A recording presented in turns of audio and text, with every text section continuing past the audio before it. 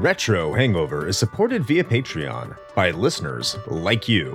We would especially like to thank patrons Lyle McCarnes, Ashton Ruby, Randall Quiggle, Tony G, Katie Quigg, Paul Ramallo, Raging Demon, JC, Megan Caruso, Masked Llama, Andrew Ligori, Retro Overdrive, Ozzy Garcia, Keith Gasper, and Diskai Mera.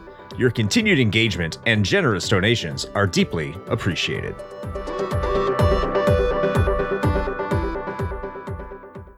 Open your ears and crack some beers. You are listening to the latest episode of Retro Hangover.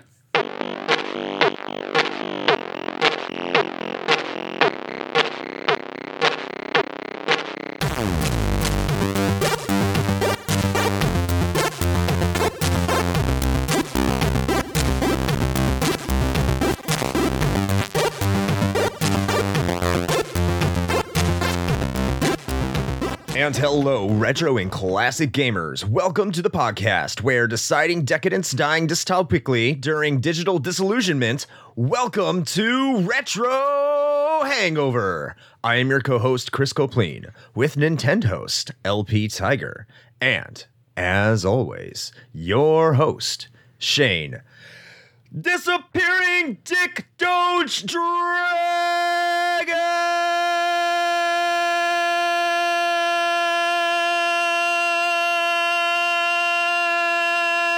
Koski. I like the idea of being a ninja doge. I could get behind that. Ninja Doge. Or it's just disappearing Doge and all the Doge disappear and become worthless. No. By the way, welcome back to the show, Tiger. Thank you. Thank you. I'm happy to be part of the intro that said the word Doge. To the moon, right? Yep. Nothing but parabolic. We're already off the rails. Goodbye, everybody. Less than a minute. It's impressive. It's a new record. But it is nice to have you back, Tiger. It's been a minute. But I know that your life situation has changed quite a bit where you have, I think you said you've had a little bit more free time to swing by and join us now. Man, I was such what's the word? Naive? Naive is the word. Because the idea is when you leave your 9 to 5, 40-hour-a-week job, for those that have that, you envision much time and laying by the pool or the fire or whatever you're going to lay by, and enjoying life, and then you want to do that thing on the side that was on the side, but now it's the main thing. And what ends up happening is that I've heard a lot of TikToks about this, for those of you that know TikTok, we're all in our 30s, I assume. But what is it? It says, I used to have a 9 to 5, but then I started my own business. Now I work 24/7. Mm-hmm. Yeah. Yep. And that's right. been my life. But the best part about working 24/7 is I can take time to do whenever, whatever, whenever. So here I am, and I'm happy to be back. Thank you. So today's topic is a Patreon poll. And it's not a game. This actually harkens back to our very first episode of the podcast, which it has to do with digital gaming. I think the topic precisely that was on our Patreon poll is like the dystopic future of digital gaming. Yes, so it wasn't the digital dystopia, I believe. Yes. Yeah, digital dystopia. So it wasn't a very optimistic view. But we'll get to what we think. And I understand why that view is prevalent, and I know that will be discussed as we get through the episode. But is it really that dystopic? We'll see. I also have been frequenting other podcast servers where I have been running into listeners. And by the way, if you're in other servers, if you don't want to join our Discord server, that's fine. I understand.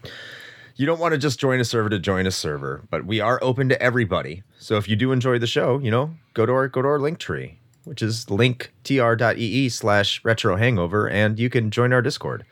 But I was told that in our description, it said that there's beer, and they were disappointed that there is no beer. They're like, where's the beer? Well, I am happy to inform you that today I'm drinking Natural Light, the beer of beers. Wow. It's not the champagne of beers, because that would be Miller High Life. So maybe I'll have Miller High Life next time. We've fallen a long way. Yeah, I feel like we started this show with actual beers on I think every episode, and not only that, but they were fancy pants, locally craft micro brewed bullshit, and now we're at Natty Light. It's the way of I things. was gonna say that was my beer of choice at 21. Yeah. When I had less sense, that was what I drank all the time. Now I have more sense, and now I drink Miller Lite. Yes. It's a champagne. No, that's Miller High Life. Oh, true. That's the High Life. Yeah. Yes. High life. But getting to what we are wont to do, we usually talk about the games. In fact, we always talk about the games that we have been playing recently on our show before we get into the topic du jour. So, Tiger, because you have been gone for such an elongated time, you are our special guest and Nintendo host. So, what have you been up to lately? What have you been playing? You almost scared me because I thought you stopped doing it. So I was like, oh no, what am I going to talk about? So I've been playing Triangle Strategy on the Nintendo Switch. Oh. In my spare time, which I have here and there, I've been playing that game and I absolutely love it. I have a very special place in my heart for 16-bit, specifically JRPGs that remind me of my time with Final Fantasy 2 and 3 on the Super Nintendo. Of course, 4 and 6.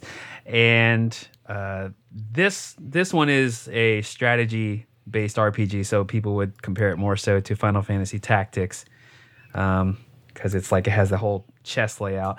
It has the whole HD 2D thing going on, so that's really cool. The story is super deep. When I say deep, there's a lot of story. So let's just say like I played like the first hour, and I don't believe I did any battle scene for that hour.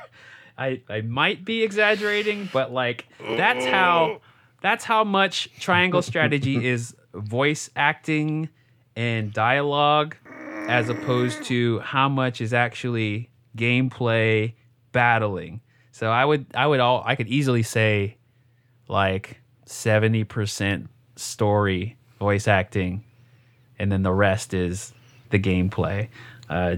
Good or bad, it's whether or not you care about the story, and I really like the story. So That's good at least. yeah, I've been in it for about 17 hours, and it makes a really good kind of like pick up and play, and then for like half an hour or an hour, because you hit a lot of midpoints where you can choose to progress the story, choose a side quest, and I really like it. I'm really enjoying it. So you had a fear there? What? I don't know what you're talking about. Well, no, you were just mentioning the extended exposition, and it was one of the things that I pointed out of. I fired up Radiant Historia on my 3DS, and because I picked it up on one of the sales they're doing, since I was starting to panic buy a bunch of digital games from the eShop. That's just, hey, that has to do with what we're talking about today. Anyway, so yeah, I picked that up and started playing it, and I think I've only played it for like maybe 2 hours. I haven't had a lot of time to sink into it yet. But of that time, I think I had one battle, like a tutorial battle, and the rest of it has just been nothing but talking. Right. And like, granted, and this is what I mentioned this when I was talking about this earlier, like all of it is voice acted and it's well done, which is definitely a bonus. I'm just like, I like story, but also I'm just sitting there and I start to get to a point where I'm just like, I really just want to skip through all of this because I want to actually play the game. So I'm not sure how I feel about that, because like I wanted to like Triangle Strategy because it sounded like something I'd be into. I think the game that you chose, Radiant Historia, is exactly kind of a good parallel to Triangle Strategy. I played Radiant Historia. I absolutely love it. But again, you have to be into the story and the gameplay. Like I don't know if you gotten to the point where Radiant Historia has like a timeline and it shows you the routes you could have taken. Triangle strategy. I just started that. Yeah. Gotcha. Triangle strategy does that exact same thing. So you eventually run into choices. Okay. You have to select them, and then it takes you down one path, but you can also see that you could have went another path, and that changes the story up. So that's the other part I didn't mention. But yeah, Radiant Historia has some similarity to that. So that's a good comparison. Okay. Yeah, so that's the only game I've really been playing. And Splatoon 2, I just kind of got a random kick recently, but I don't. There's nothing to talk about. You shoot ink, you become a squid, and it's fun. I yell at the TV. That's what happens in competitive gaming. True. And regarding the story, like, I do understand about like wanting to just play the game. No. Back, I'm jumping all around. Yeah, like I am in Splatoon. I'm a squid now. I'm a kid now. I'm a kid now. Yeah. All right, Shane. What have you been playing, my friend? Well, I think this time around it might actually be less about what I have been playing and more about what I haven't been playing.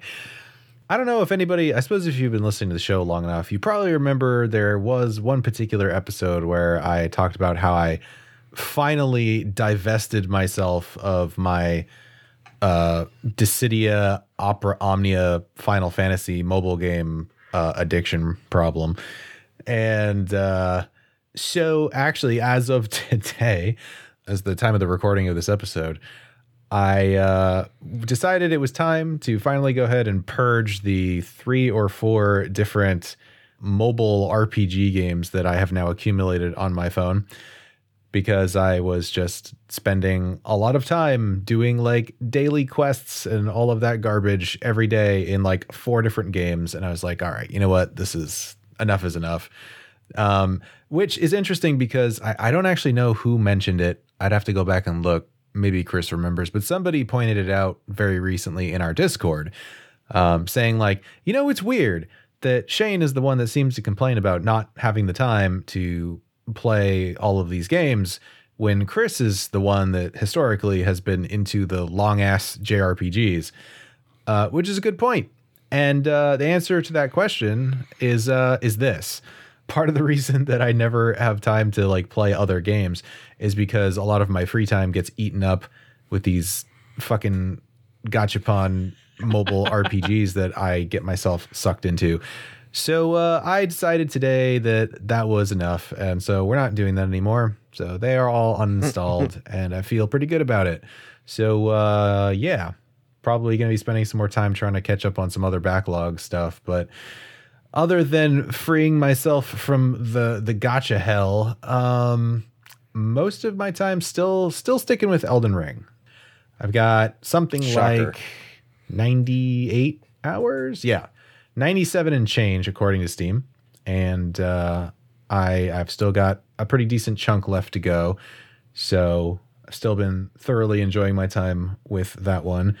And there's been kind of a smattering of some other ones. I'm catching up on the latest patch of Vampire Survivors because they keep updating pretty regularly, hopefully in anticipation of the full release. So that game's pretty fun. Spoilers, we'll also be having a full episode, Gaiden bonus episode on that, being recorded shortly after this, as a matter of fact. But yeah, that's pretty much it for me right now. I need to go take a look at some other things that I want to start playing. Plus, we've got a couple of things for the show that I need to start like checking out for our upcoming episodes. So, but what about you, Chris? What have you been up to lately? Oh, well, first of all, I got a new 2DS XL courteous of Tiger's new job. And when I say courteous, I don't mean like he gave it to me. It means like I cried getting a new one because my son kind of broke his old 3DS XL. And by the way, totally didn't know that it was common. Like I used to be so mad at my kid. I don't beat children, but it crossed my mind. I'm just kidding. I really didn't. But that's not even a good joke. I'm horrible. So yeah, I don't know what to do now. So the 3DS XL, apparently the hinge on the right side, it always like breaks. Not always breaks, but it's a very common problem that it breaks off little pieces and it causes the top screen to flop around. And I've already had this repaired and I was so mad at him. And like, how could you break this? So I had to go get it fixed, and it cost quite a bit to get it fixed because it's one of the limited editions, which is like every edition of the 3DS. True. And so this time it happened again, and I'm like, okay, I just want a Nintendo 3DS that does 3D, because when it's all said and done with the system, the 2D systems aren't, that you're going to lose the appeal of the entire point of the system. Good luck getting a 3DS right now, because they are stupid expensive. Even the 2DS XL, which I'm happy to have because I think it's a very elegant and gorgeous system. It plays very well. And okay, you don't really need to 3D. I'm just kind of being a little bitch about it. Yeah, good luck getting one of those right now. They cost more than a Vita, and Vitas are stupid expensive right now. So if you're looking for a 3DS, like, don't. Now, in terms of games, I did beat Ys 4. I don't know if I mentioned that last time. Ys 4 Dawn of Ys for the PC Engine CD. So if I did mention that, I'm sorry, I'm not going to get into it because I may have. I also have been playing Threads of Fate because I'm going to be doing an episode with the good, the bad, and the backlog with Adam and friend of the show, Ozzy. I mean, they're both friends of the show. So I look forward to that, talking about the game, not so much the game, because, not a tire fire, but there is a fire. So, I mean, it's not that bad, but yeah. And I've also been playing Final Fantasy VI Pixel Remaster for Steam, not mobile. And I will say this, without spoiling my not so rapid fire review for our patrons, this has got to be probably the best Pixel Remaster of the bunch that I've played so far. I haven't played 5. I'm saving that for the 4-job Fiesta. There you go, Lyle. But I will say 6. It's the difficulty is true to the original, maybe exactly on par. There are some times I'm like, that was a little too easy, or some moves are a little overpowered. But for the most part, it's done a really good job of balancing out difficulty, whereas previous games are just mindlessly easy. And I do have some issues with it in terms of some of the things you do, like Sabin's Blitz. I don't like how that's executed, and Cyan's Sword Tech. I don't like how that's executed.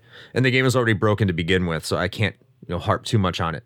But overall, if you've never played Final Fantasy VI before, and even if you have, I highly recommend it. Opera scene is a little jarring, though, I will say that. But if you can get past that, and it's only 5 minutes, then you're going to have a decent time if you love that game. And I do, so I'm enjoying that. Awesome. Is it the singing? Yes, it's the singing. I did think that was a quite random thing for them to add. Either way, you're kind of damned in that situation. Right. It hasn't aged particularly well, and then when you add words to it, I think they just should have done Italian, but I don't know if they could explain Celeste knowing Italian. Anyway, I don't want to get too deep into it. I'm just saying it's very weird.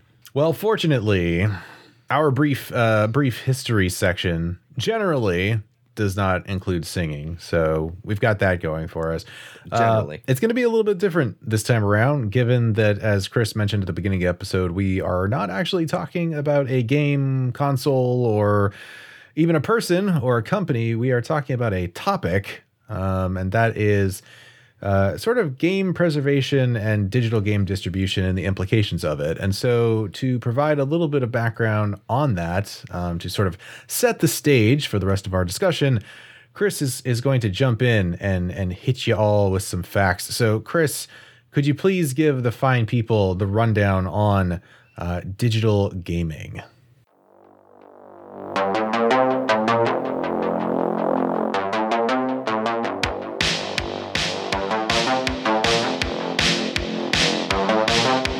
The desire to avoid leaving the house and having to deal with real people has long been a desire of people playing video games. And if you're a social butterfly, you probably don't mind at least saving some space around the house. Whatever the case, being able to download media directly from a source as opposed to having a physical copy has long been viewed as a desire by gamers. And even though quite a few people may perceive the ability to download a video game and play it maybe something more modern, this is a concept that is almost as old as home gaming itself. But digital downloads may not be everything they are cracked up to be. Media can't exist on a digital storefront forever, which may cause many pieces of art to be lost to time.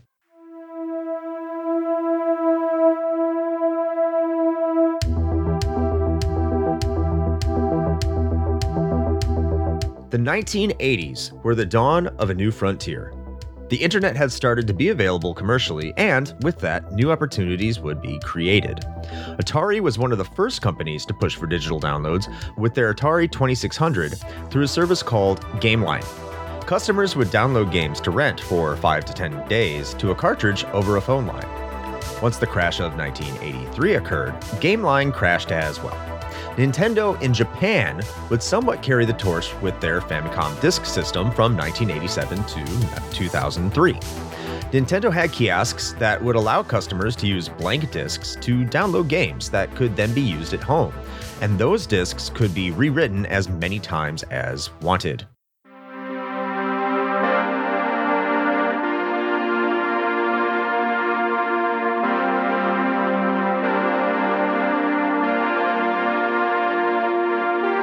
The 90s would be quieter for digital games on the home console front at least, with Sega leading the charge. Sega would launch Sega MegaNet in 1990, a service that was used over a phone line via a modem that would attach to the Mega Drive. A variety of download-only games were made available to the system, such as text adventures that were companion pieces for Phantasy Star 2.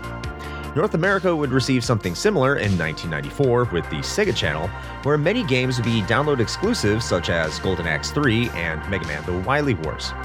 Nintendo would also offer online services with the Satellaview, a Japanese satellite internet service that players could download games and tune in for live broadcasts as exclusive content that attached to the Super Famicom system. This would be in addition to having new kiosks in Japan for Game Boy and Super Famicom games, similar to what they had with the Famicom Disk System. These would be the first real instances of possibly losing games forever, as many were download only, if not saved by game preservationists. Ironically, PC gaming stayed away from downloads for most of the 90s. PC games would instead opt to use a system online that would allow buyers of physical content to unlock the full game via online monetary exchange via a bulletin board system, or BBS. Software Creations BBS and ExecPC BBS existed to allow users to get a game physically for cheap, but have to unlock a key over their modem. Due to long distance fees, BBS did not last very long. By the mid to late 90s, however, games started allowing users to download additional content if they are lucky enough to have an internet connection, paving the way for digital DLC, as well as patches for games and online services such as Battle.net.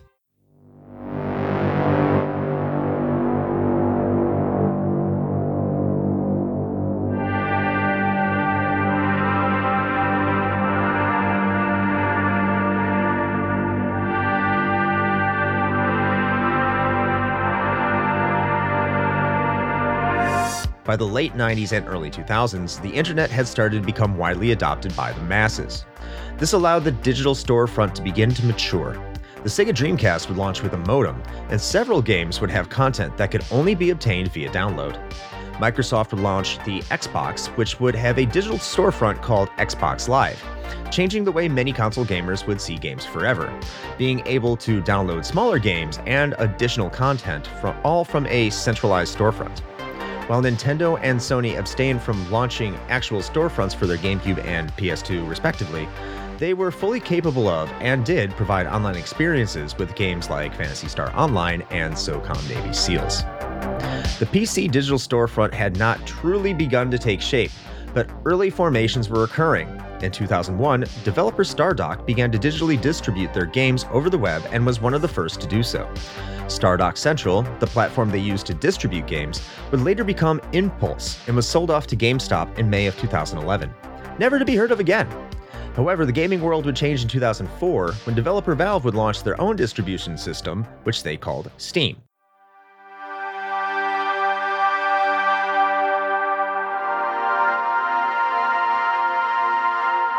The storefront steamrolled most of the competition, and by 2011 made up approximately 70% of the market for downloadable games. Other notable storefronts include Good Old Games, later GOG, which specialized in providing older games with no DRM. Electronic Arts would also start their own storefront, Origin, as would Ubisoft, to successful but less significant results. Since then, digital storefronts have essentially been applied to every piece of electronic hardware. Cell phones and iPods, the latter of which would set the mobile market on fire with the launch of the App Store with the iPhone. All consoles in the 6th generation, the Wii, the PS3, and the Xbox 360, had their own digital storefronts where you could purchase and download games. While home consoles didn't see full releases at first, eventually the PS3 and 360 began to release many of their games alongside physical releases. The end of the 6th generation also saw one of the first warning signs of online storefronts. On September 29, 2017, Nintendo announced that the Wii Shop would be closing down in 2019, with the ability to add funds to close down on March 26, 2018. On January 30, 2019, the Wii Shop officially closed down, leaving many games that were exclusive to that storefront to be potentially lost forever, or at least not available officially ever again. Since then, many digital fronts have announced intentions of shutting down, with the PSP storefront being shut down by Sony, as well as the PS3 and PS Vita stores initially facing that same fate, before Sony had to buckle to fan backlash. Nintendo has since then announced that the Wii U and 3DS eShops will face a similar fate to their predecessors and see imminent shutdowns as well. And this is without mentioning the scores of games that have been delisted across all storefronts due to licensing issues or developers just not wanting a game to be available anymore.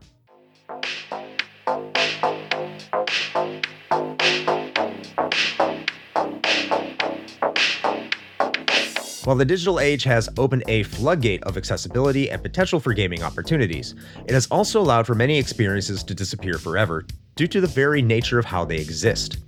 Today we will be discussing our thoughts once again, as we did 7 years ago in our first episode, about the positives and negatives of the digital gaming front, and whether the costs outweigh the means when it comes to digital downloads. And that is your brief introduction to the conversation of digital dystopia.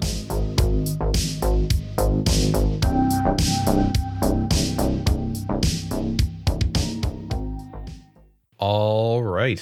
Thank you, Chris, for that introduction.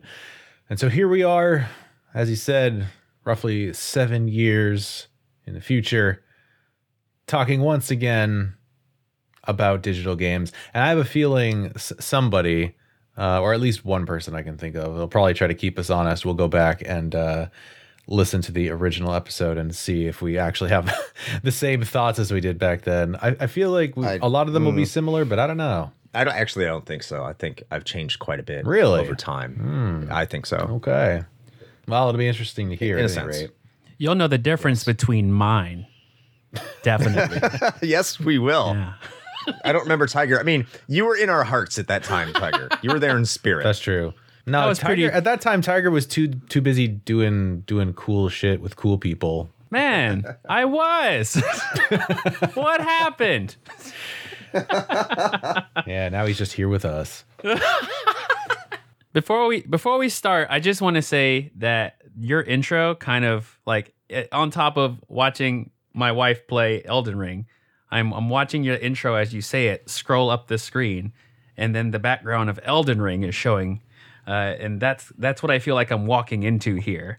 Like it's dark and dim, and it doesn't look good. So maybe the future of digital gaming is maidenless. Yeah, maybe. Is that what you're saying? I don't know jack about Elden Ring, but I hope we can bring some optimism into this, at least a little bit. You know, for anyone that's worried. I think there's going to be plenty of optimism. I definitely think there's going to be some pessimism here. But to get this kicked off, we normally start with our own personal experiences, how we get to games. So I think it'd be appropriate to talk about our first experience with digital games and when we started downloading games. Tiger, how about you kick this one off for us? Okay, well, I will give it a shot. I was trying to think in the last few days about my first experiences with digital gaming, and one of the main things that really stood out is the fact that it really wasn't this huge change in gaming. I just played a game. I still played the game. It was just downloaded, I guess. But maybe my first experience was how effing slow it is to download a game back in like, True. I guess late 2000s or something. in my brain, I think the first real experience console wise, because I wasn't really a PC gamer, was probably on the Xbox 360. This was back when they were really pushing out the indies and some of the refreshed like old retro games, and that's what really drew me to it. I wasn't really an Xbox person, but like I remember seeing them bring back like Ikaruga and like a bunch of old like shmup shoot 'em up games. They remade Contra and Castlevania, so that the memory of just that whole ecosystem of digital games was like the first thing that I really remember in regards to digital games on consoles. And then I think my real first experience was with the Nintendo Wii when they created the WiiWare service, because that was when you would have certain exclusives that you could not buy physically in retail stores.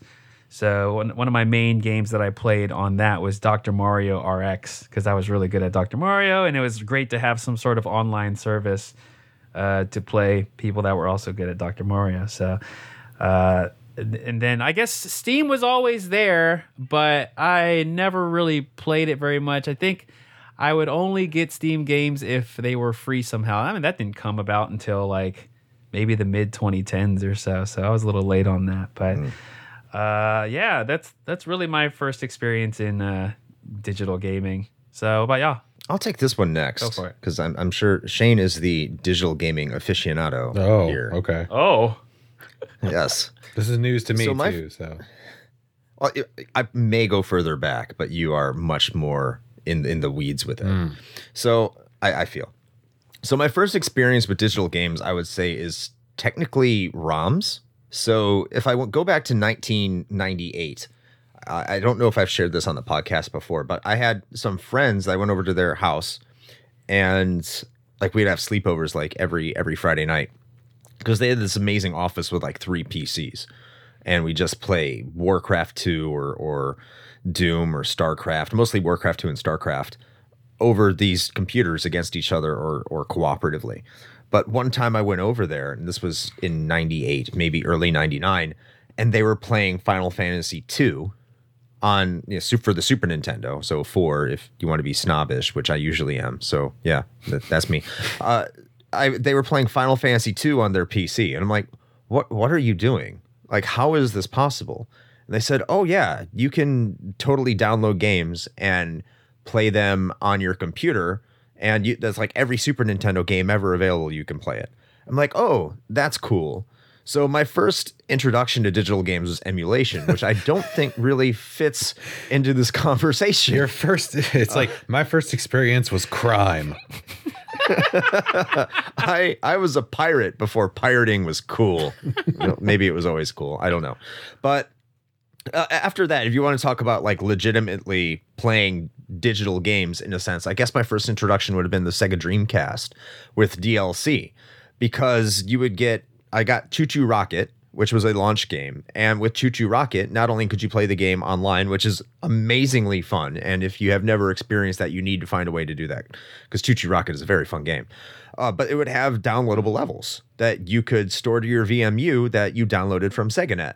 Additionally, a game that we talked about, and I think I mentioned this on the Skies of Arcadia episode, there was DLC on Skies of Arcadia for an island that if you didn't download that, you couldn't get one of the character's ultimate weapons, which is kind of bullshit, especially today. But back then it was cool. Other things you would see would be Jet Grind Radio, where you could download art or graffiti art that you could spray onto walls, because that's the entire point of that game. So you could actually download that from the internet, which could be custom art that people created or just art that was generated by Sega themselves for you to do. Now, once the Dreamcast died, I kind of moved away from digital content. I mean, you played MMOs, but I think that's kind of a different subgenre altogether. But then you would get over to the Xbox 360 was when I actually started downloading full games. And the game that got me to download games and just get into the sphere whatsoever was Geometry Wars. And I think that's actually an introduction for a lot of people who had never played digital games before. The concept of going onto a system and downloading a full game that you couldn't get physically. because I mean that was a game that was just covered left and right all over games media as just kind of being this hit sensation. And eventually I think they did put it to a physical disc, but for a while you could only get it on Xbox Live, Xbox 360 Arcade, or whatever they were calling it at that time. And then I would get Symphony of the Night as well because I'm in love with that game, and I was able to download that to my Xbox. And I just thought it was so novel that I didn't need to go out and look for a physical copy, and I could have this on my system and just be able to play it as it was. And you know, I didn't need to dig out my PlayStation 2. I didn't need to find a PlayStation. I didn't need to find a game. It was just there, and it was convenient. Now, of course, my views changed the last time we talked about this, and we'll get more into that later. But then, yeah, of course, I went on a long time where I just swore off digital games, and I thought that they were all shit and they were ruining the industry. But Shane, what was your first experience with them? Yeah, you know, this was hard for me to nail down, actually. I did not have any experience with like the very early console digital distribution methods, like, you know, Dreamcast or any of that stuff. And even though I was more involved with PC gaming for a pretty good chunk of, you know, like the late 90s, early aughts, I feel like it actually took me a while to really get to a point, because the way that I'm defining this is not necessarily like downloading like a patch for something. I mean, I guess we could count that, but that's not really the way I'm viewing it. I'm thinking like, when did I actually wholesale buy and download and play a game without ever touching a piece of physical media? And if that's what we're using as our kind of barometer, I was actually a holdout for a while. Because even playing WoW back when it first released, because that's obviously an MMO, so it's an online only game and that kind of thing. Like, I still went to the store and bought the fucking PC big box with the discs in it. I was kind of at the forefront of Steam because I was, you know, kind of hooked into that stuff at that time. Half-Life 2 had just come out, and I remember having a physical copy of that. And I remember using Steam to find multiplayer games for like Counter-Strike or like Day of Defeat and some of those other mods. So I guess that was kind of really the first time. And it wasn't, and I think Tiger kind of mentioned this too, it wasn't necessarily like a switch flip or anything, right? It was just this gradual sort of transition to suddenly just all of my games being pretty much digital.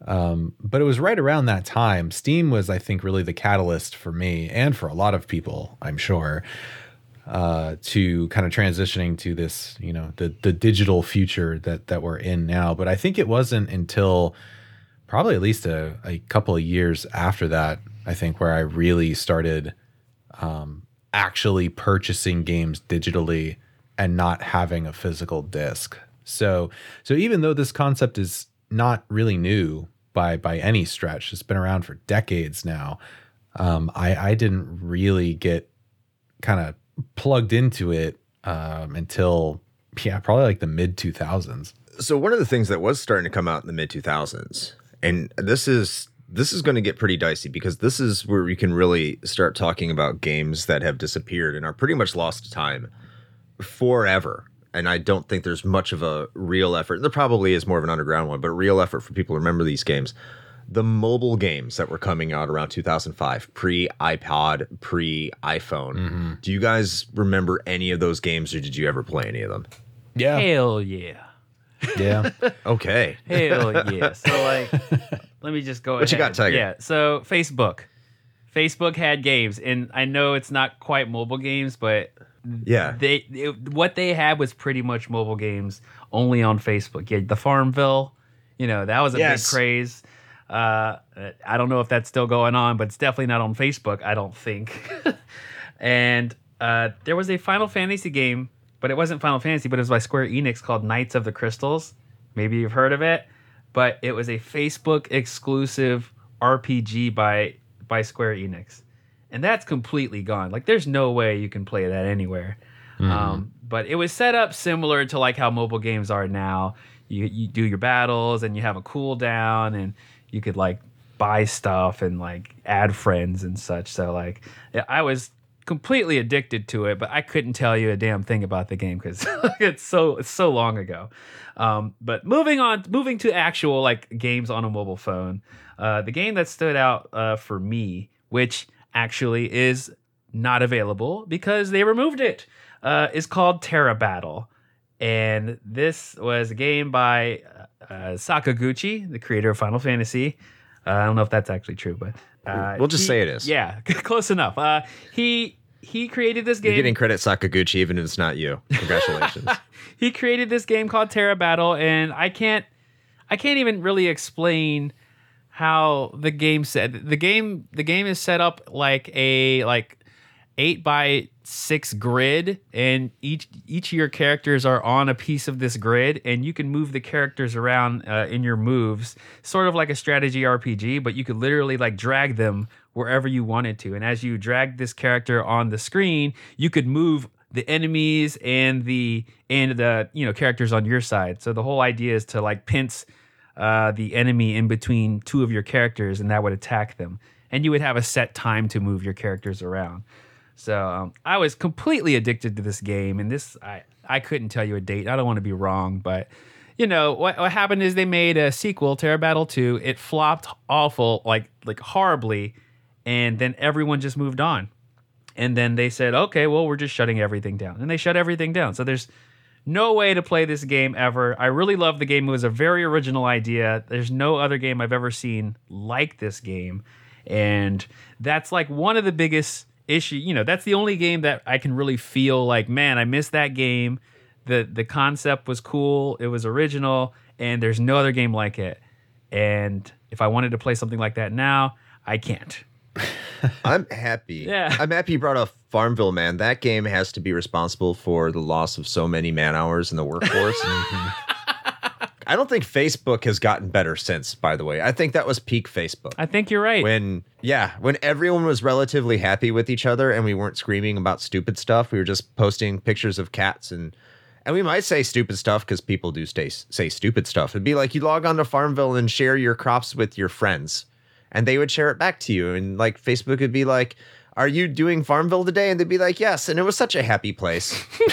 And I mean, we could still find days. things to argue about there too, I mean, like I always complained about actually the people who are like real into Facebook games, because they would just like post that shit directly to like your wall or whatever, or like message you and just be like, "Hey, I'm playing this random ass Facebook game. You should come join me so I can get more like pigs for my pen or whatever." And I'm like, dude, I don't even know you. Like, what game is this?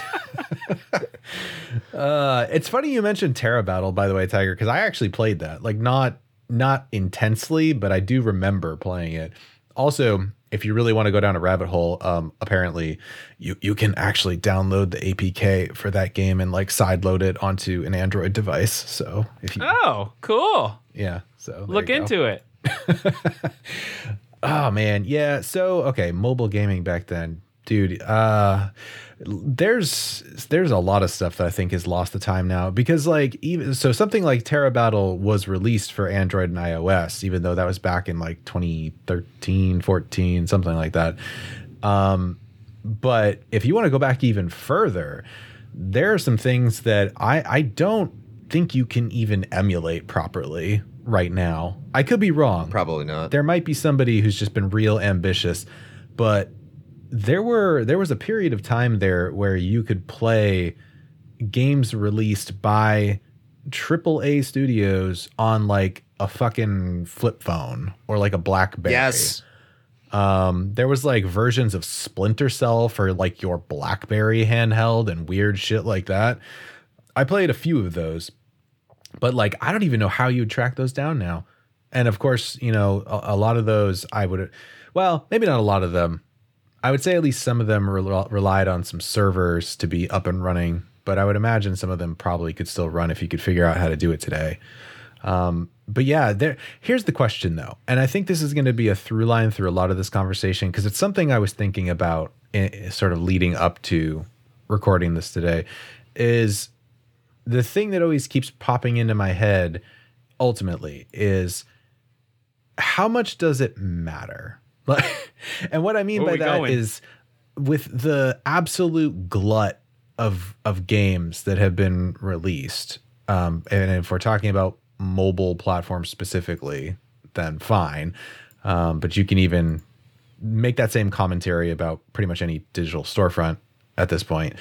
But with just how many of them have released, like, how important is it to be able to still access and play? Maybe I might even venture to say the majority of a lot of those titles. Like, does anyone care? Okay. So, I mean, because I was going to kind of get to the point. I know we're kind of, beating this down a little bit. But for some of these, no, because I think, like, for the mobile games, I understand game preservation is a thing and people care about that. So Sure. I don't want to diminish that point or make it sound like it's unimportant. But most of these mobile games are just not, they sucked. Mm-hmm. They were crap. They were just a way to provide you with some sort of game that mimicked what you wanted to say. So you could say, oh, I'm playing Resident Evil on my cell phone, which I tried doing once and immediately regretted it. But I was happy it was a free demo because I was like, I'm never playing a mobile game on my Motorola ever again. So, I mean, I did learn that. Now, in terms of other things, like if I go back and I look at like an iPod, the original iPod that had the wheel dial. Yeah.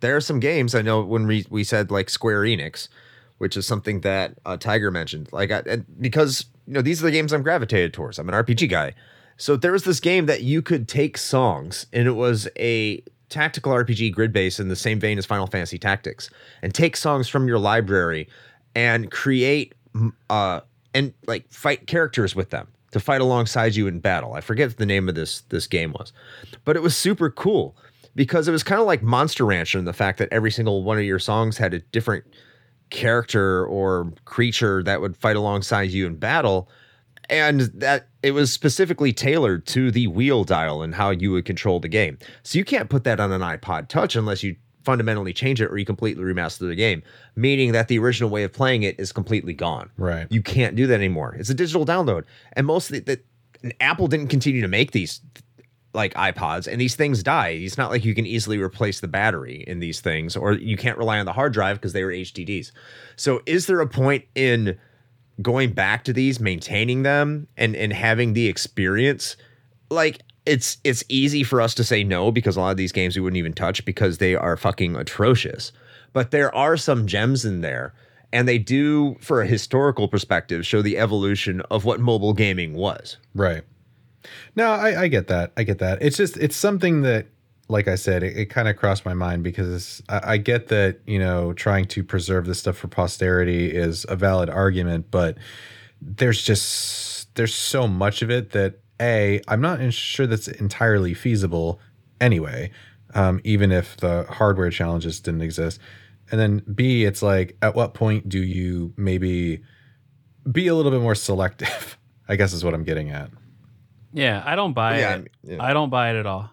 Buy what? I don't buy that preservation is needed for Ooh, that's spicy. every single game in the world. But I'm also unbiased in the sense that I feel like, and this isn't going to be true, but for me, I feel like the people that push it a lot are the ones that are downloading illegally. And a lot of times it's kind of, I feel it's a selfish thing because you just want to be able to have access to everything anytime you want to. You go into your brain and you're like, I remember that game that I used to play and there's no way to play it now. I wish I could play it. And, we want everything now because the right way would be to, you contact the creator, you contact the company and you ask them to bring it back. Or maybe you just have it saved on an old console, but the worry is when it goes away, since there's no other way to obtain it again, it's lost forever. But I guess the way I feel about it is if it's lost, then oh well. That's kind of how I feel. That is a bit of a spicy take, but I think you make a really good point. No, you do make a good point, though, because a lot of these people that are like, oh, we're saving these ROMs for game preservation, and That's the reason I have every single NES game downloaded to my computer is for game preservation. That's not the reason I have it. Yeah, it's like that's not the reason anybody fucking has Right. it. And Let's that's be what real, that's dude. what I don't buy. Let's make that clear. Yeah. Like no one's like if you want free games, I mean it's okay. You want free games, I don't think what you're doing is right, but you just want free games. You don't want to pay for them. Well, yeah, I mean, let's like more to the point.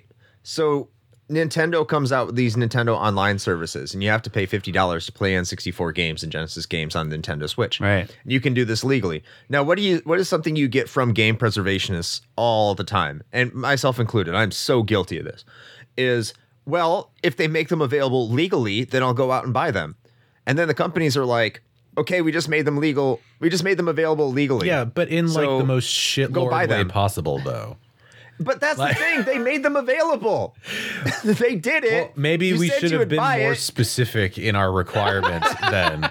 Because, I mean, yes, I know what you're getting at. And yeah, that's a totally valid argument because Nintendo, for this example, makes this stuff available and it doesn't really make a shit's worth of difference to those same exact people that were complaining because they'll just find another reason to not actually legitimately buy it. So yeah, Exactly. totally get it.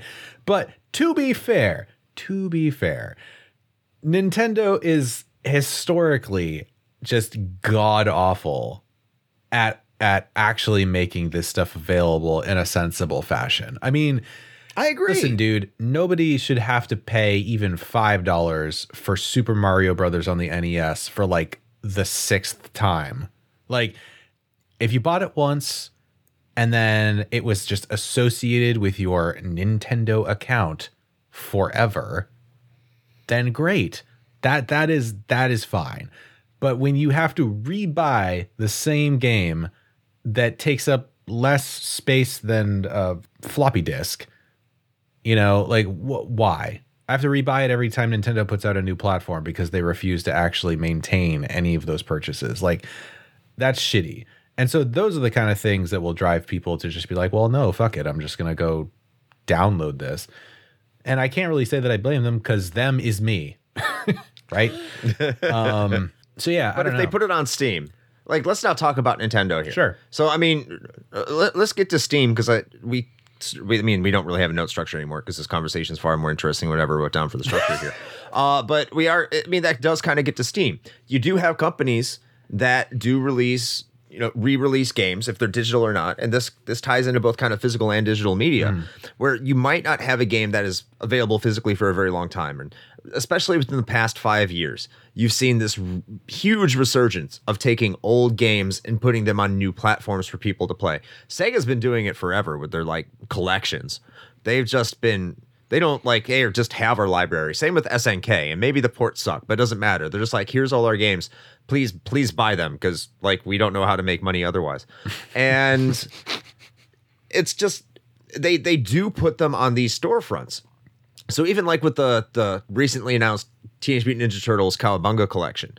Now, I'm not saying that you should go out and get the $160 collector's version. Like, don't do that. It's not worth that much. If you want to, hey, it's your money. I'm not going to tell you what to do with it. But when they saw it was like $40, people are like, well, I can download all these games for free. Yes, but you've been complaining that you can't get them legally. So when you talk about from a game preservation perspective, and this is where I understand what Tiger's saying. When people are always like, oh, I miss these games. I wish they were still available. They're now off the digital storefronts. They've been erased. I wish they would come back. And then they come back and people are like, $5. I can get that for free.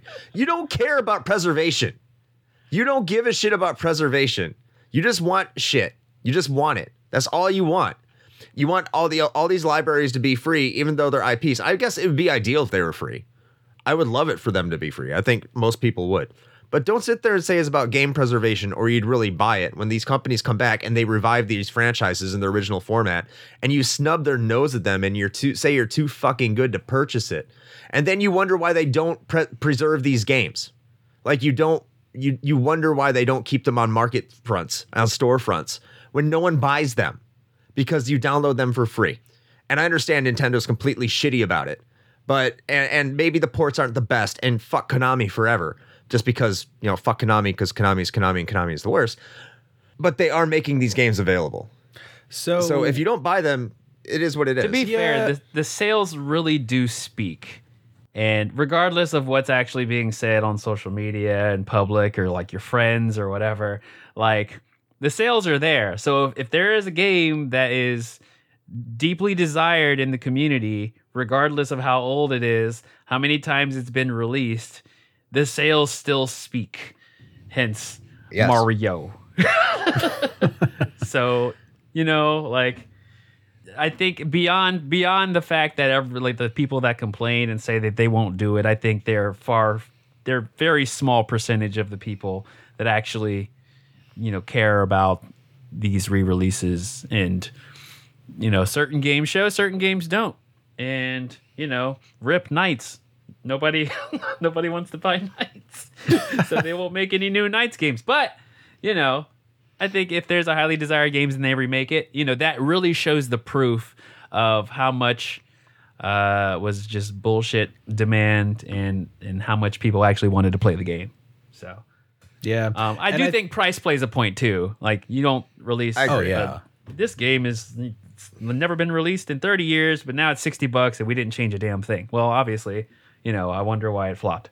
Here's Final Fantasy IV for on Steam for the 10th time we've released this, and it's $30, and we've made no changes. Enjoy. And I'm sure people are buying it. So I guess that's, if we're using that Turtles collection as an example, because I feel like I'm being called out by that specifically. So I don't know. I thought you were going to buy it. Yeah, same. Well, I'm not, because here's the thing. First of all, I still own my physical copy of Turtles in Time, so I don't fucking need it again. But even if I didn't, it's hard for me because I'm trying to think through this, and I think it's really subjective. Where for me personally, the choices that I make around like what games I will buy and what games I'm like, fuck off, I will just download this, I don't think are necessarily sensical to anybody that's like looking at it from the outside. But if I look at my track record, it seems to be that I am totally okay. Like, for instance, I wish listed and bought day one the Gold Box Collection re-release on Steam of the like old ass advanced Dungeons and Dragons PC games, the first person dungeon crawlers. Yeah. Those are totally things that you could just go find and download. They, for quite a while, were basically considered abandonware anyway, so they're fairly easy to track down. But did I do that? No, I didn't. I waited, and then I waited for this re-release, and I was happy to buy it. I was happy to throw down money. Whereas something like this Turtles re-release, I immediately was like, fuck off. I'm not doing anything with that. Are you kidding me? First of all, because a lot of those Turtles games that are in there are actually kind of garbage. There's only a couple that are really carrying the majority of the weight on that collection. I would probably agree with that. Yeah, same. But I guess what it is to me, in my head, it's easy to find old console games because it literally comes down to get an emulator, put the ROM in, and you're basically done. It's not super complicated. With older PC titles, it can and often does get complicated because you end up with compatibility issues. You have to figure out how to get something to run that was never meant to run on, Windows 10 or whatever. And if you're doing it that way and you're going and downloading like an old copy, you've got to figure out how to make that work. And then you start going down this rabbit hole of like mods and tweaking INI files and figuring out how to set up the config so that it'll launch properly. And how the fuck do I run this in a resolution that doesn't look like a postage stamp? And there's just this whole litany of problems with old PC games that take a lot of time to get them up and running. And so I think that's the value proposition for me, is that if you can re-release an old game that would be difficult and painful to try to set up and play on your own. And you have streamlined that process for me, and I can launch it from a modern service like Steam and just fucking play it and not have to worry about all the garbage to get it to actually work on a modern computer. That's worth my money. What's not worth my money is you taking a ROM that's the same fucking ROM, and in Nintendo's case has been proven are the same ROMs that you can just get from any download site. You're just selling them back to me and not really doing anything. Like maybe you put a nice little UI on the front of it so that I can select which ROM I want to launch. Well, guess what? I can do that in RetroArch too. So like, you're not giving me anything for my money there. I guess that's where my mind is with it. I mean, that's fair. And I think that kind of leads into a discussion in and of itself, because you're talking about console games and their availability and putting on a ROM. Yeah. And that's all like when we're talking about older console games. We're talking about games on a cartridge. We're not talking about digital games. Right.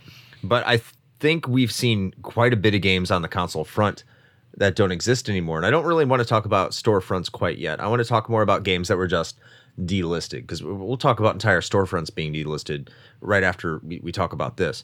But I want to talk about games like PT or like Turtles Reshelled. Oh, fuck that game. Or it can get stay that. gone. That's fine. I get that. Or even for a while, Scott Pilgrim versus the World. Yeah. Where they're just delisted and you can't buy them anymore. And there's so many other games. And if you can think of a couple, the one that sticks out most for me is PT. And I've seen people like, oh, they recreated it in some Unity engine and you can just play it that way. No, it's not the same. It's definitely not the same.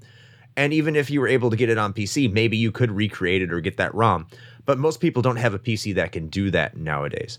And I think that's more at the heart of our conversation about like this digital dystopia, where you have games that came out on a digital storefront on more modern hardware that are hard for the masses to just naturally emulate if you could get a hold of that ISO.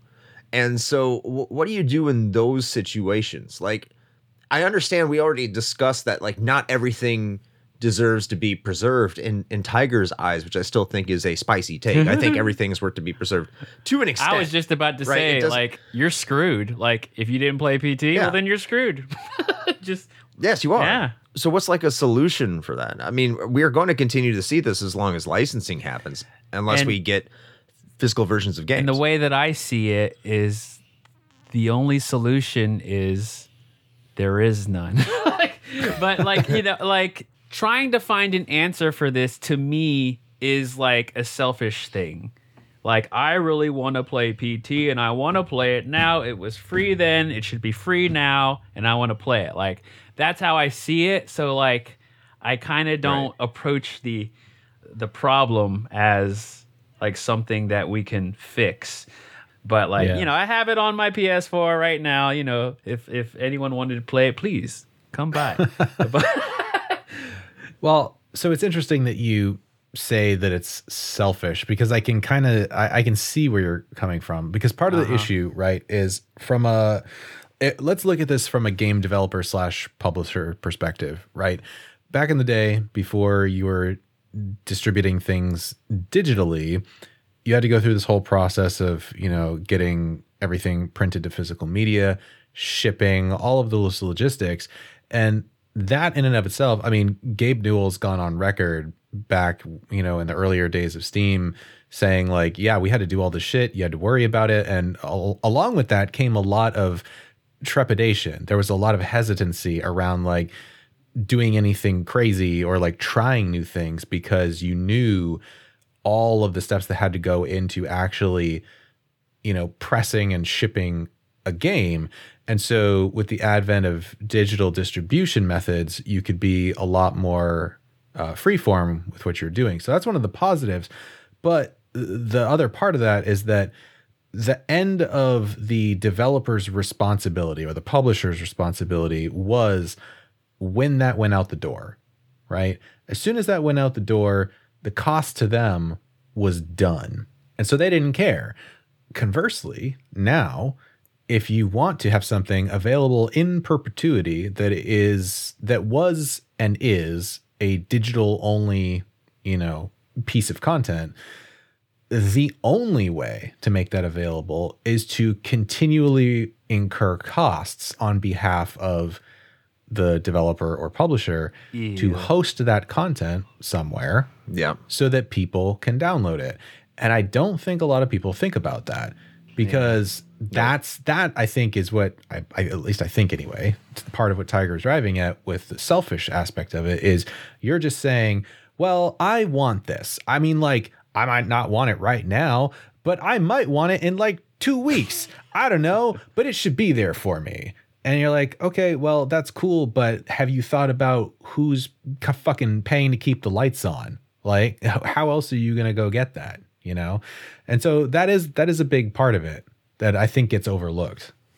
I also think of it as, you know, since this game is not coming out, since this does not represent what we're trying to do or where we're trying to go, you know, we want to just kind of pass on, move forward, and, you know, this doesn't exist to us anymore. Like, yeah, please let's get rid of it, you know, so that people don't keep bugging us about it in, you know, whatever, Streisand effect.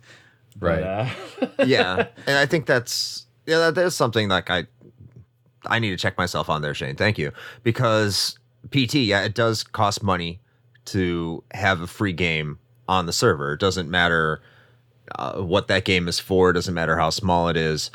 Konami is not in the business of charity. They are quite clear about that. They want your pachinko money. So they're not going to have a trailer to a game that isn't coming out take up space on, you know, a server that's going to take money to host and offer it free forever. That's not a probable thing or a rational thing for any corporation to do, or any company, or just any person to do. You're not going to keep something up that's free. That is not something you want to keep up unless like it's like just something you do out of a passion project. And the person's passion who made it, that's not even with Konami anymore. So it's not like they necessarily even care about it.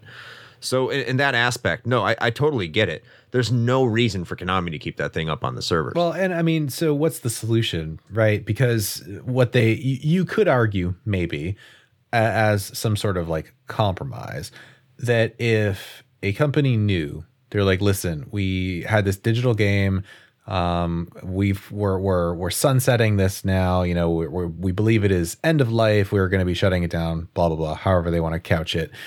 So maybe they give like a window of opportunity where they're like, hey, we're done with this thing, so we're going to make the entirety of the game just available for anybody to download until X date, at which point it will just no longer be available, period.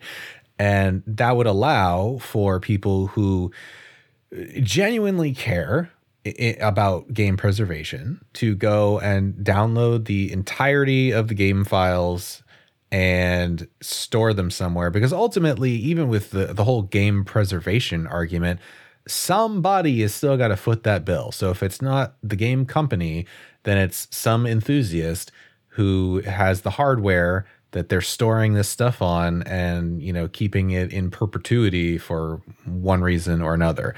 So at the end of the day, somebody's paying. But if the companies wanted to wash their hands of it and just divest themselves of it, they could just do that.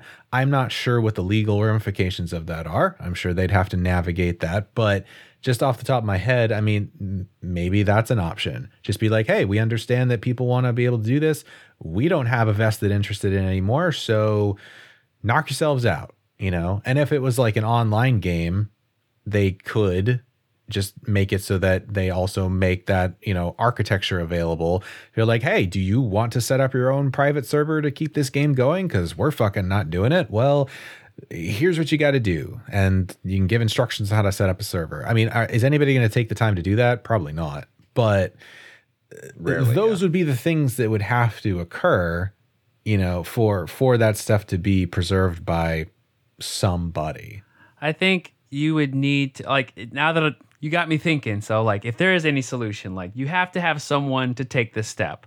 Someone as in, like a game developer or a big company that takes this step that, you know, I guess the way I envision it, it's like making an agreement with a game preservationist organization and saying after this amount of time for whatever games, we will provide whatever game content to you so that, you know, you can preserve it.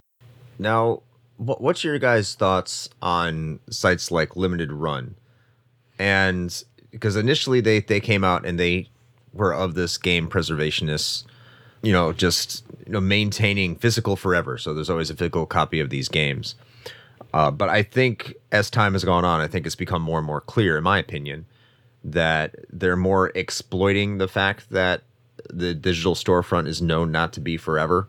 So they're creating a FOMO with these games, or fear of missing out, for if you don't know what FOMO is, that if you don't get these games physically, one day these games will be just delisted and you won't be able to get them anymore. And that's become a, you know, monetary drive for companies like Limited Run and many people who mimic their style and mimic their business, just their business structure. Yeah. What do you guys think of those things? I think ultimately you're running into the same problem, like, because 10, 20 years down the line, everyone's going to complain that it's on an old console.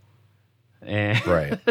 And then we're jumping around here because, like, you know, if you're making physical copies of a digital, like of a digital game, is that enough? Is that enough to please anyone that's worried about game preservation? Because in the end, I think it does. You can go back and get the old console and play it.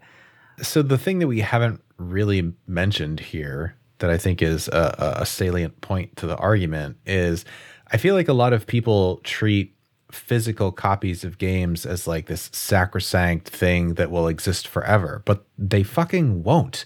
Like every physical media, regardless of what it is, whether it is a compact disc, a fucking tape, if you want to go back that far, it doesn't matter what it is. They all have a shelf life. And so nothing is going to last forever, unless someone's putting in the work to continually move that game content from one piece of media to another. And then, of course, you get into the conversation of degradation over time just from making copies of copies of copies. But I don't know. This is where I also have a hard time with this because, like, I understand that having a physical copy of something, there's a certain something to it, to having that box and having that like cartridge and being like, I own this and I can play it and I can put it on a shelf and it's a physical thing that exists and I can look at it and there's comfort in that, I think. And I'm not downplaying that. I genuinely think that's true. I mean, there's a reason I still have these PC big boxes in my office that I'm looking at right now that I have a lot of personal attachment to. I've got my original Diablo and Diablo 2 big boxes up there because those are important to me. So like I get it. But there is that argument of like, okay, but at some point that, NES cartridge that you have sitting on a shelf is just going to be a piece of plastic because it's going to stop working. Well, then what's the point of living, Shane? What's the point? All right, let's talk about entropy. No, I mean, but it's true, right? Okay, so right. And maybe this is gonna derail us off into something else, but fuck it, I don't care. Let's do it. My thoughts around this whole thing, specifically with like digital only games and things like that, and this is gonna kind of dovetail into talking about the storefronts themselves because we haven't gotten to that yet. Good. But I kind of take the view of like I kind of don't care. Like I just don't care. Like if I've already played a game, right? Realistically, how many times am I going to go back and play that game again? For me, it depends, but usually not many. There are very few.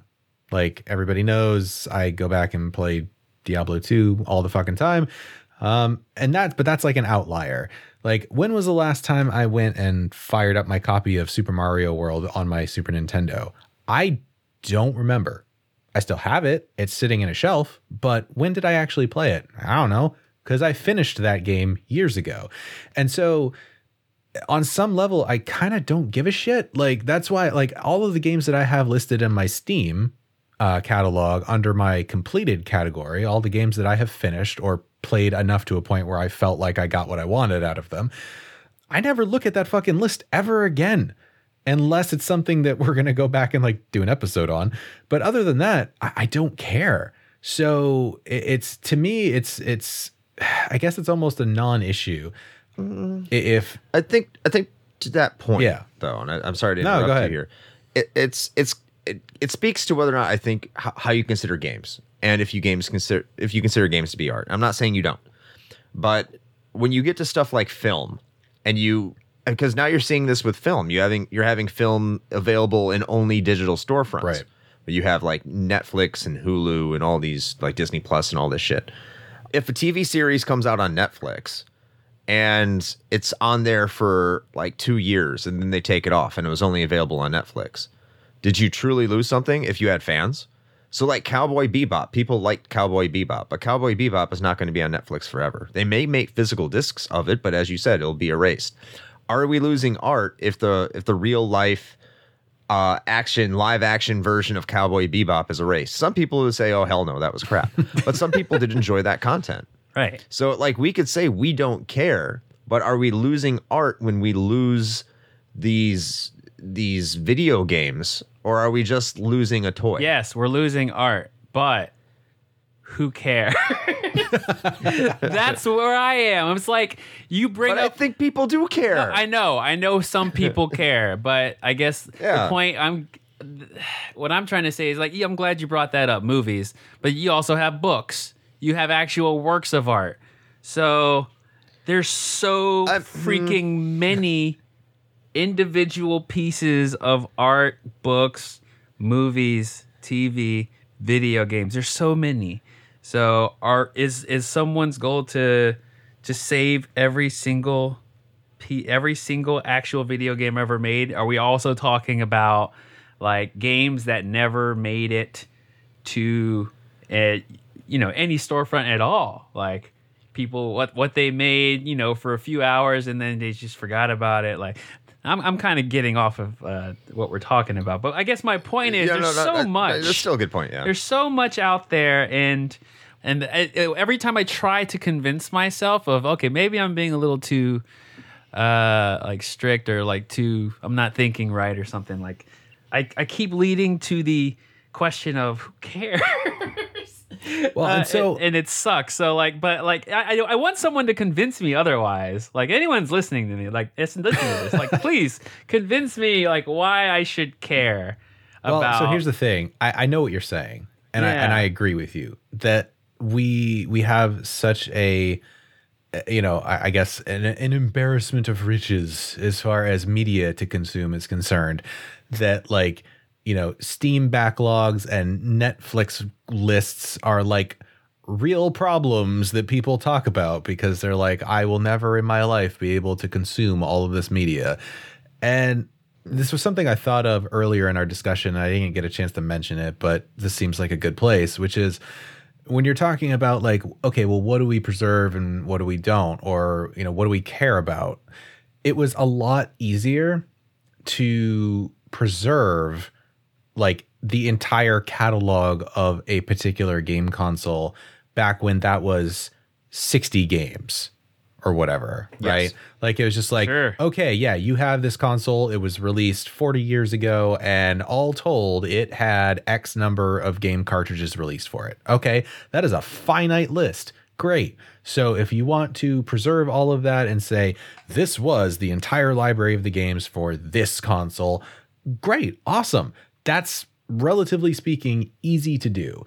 But nowadays, whether you're talking about a console, if it's your Xbox, or if you're talking about a PC platform or your phone, there are just so many things. And by and large, a lot of it is just complete shovelware or a bunch of microtransaction riddled garbage just trying to steal your money, that at some point it's like, I kind of have to agree. It's like, why should we care? Like, because there's always going to be something else. There's always more.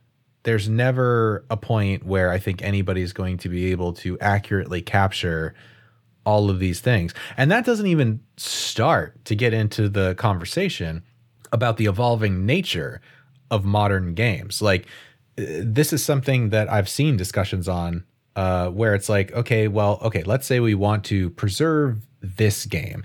It was released in a time where, day one patches or patching, online and stuff is very common. It happens all the time.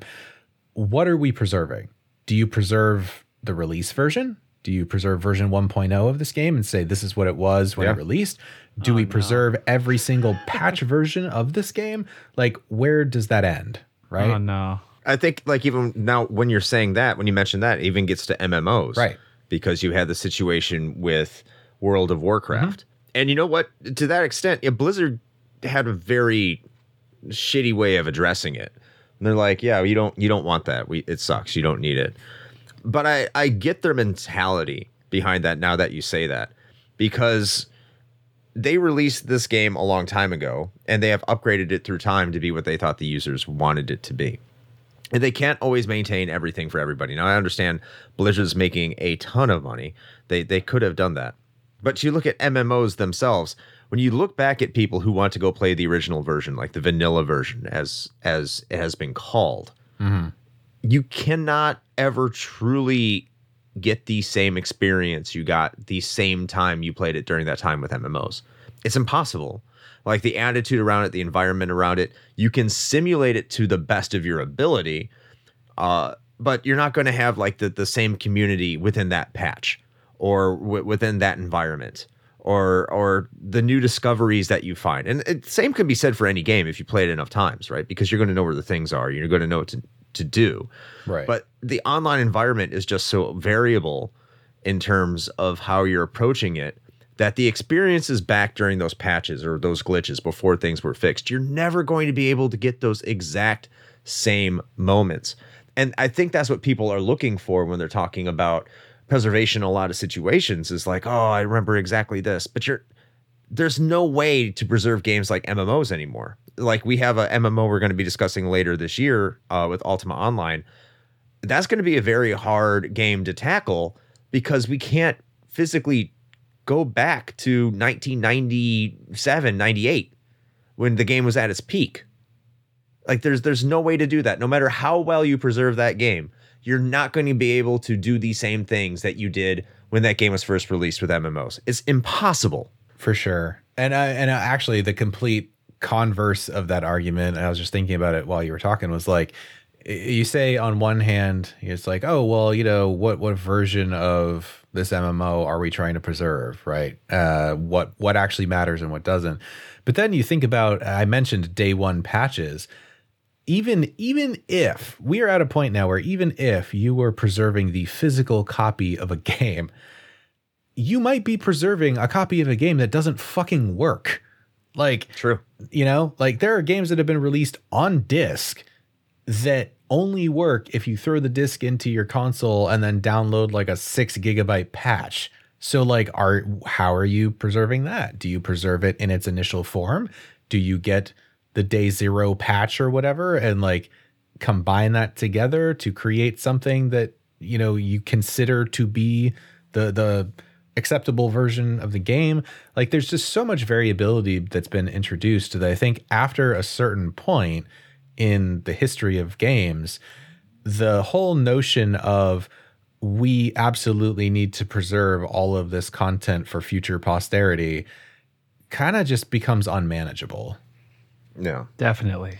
So let's move over to the digital storefronts, as we're getting long-winded on a lot of these things, which is understandable because I think this is a good conversation regardless. But a lot of these storefronts that we've experienced over the years, we have seen start to shut down. And I think, as Shane alluded to earlier, there's a very realistic viewpoint you have to hold when it comes to these things, is these companies are not charities. They're just not going to keep these storefronts open for your entertainment. They need to be making money on these things.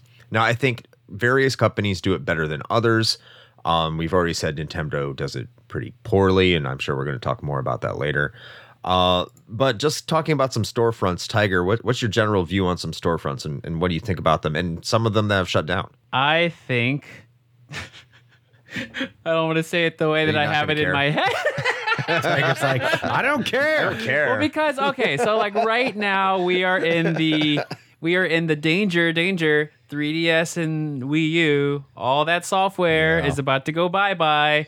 So the best part about this is that Nintendo gave everyone about a year in advance. So everyone knows now, and that's probably a really good way to do it instead of how PS3 basically say, hey, we're going to take this bitch away from you.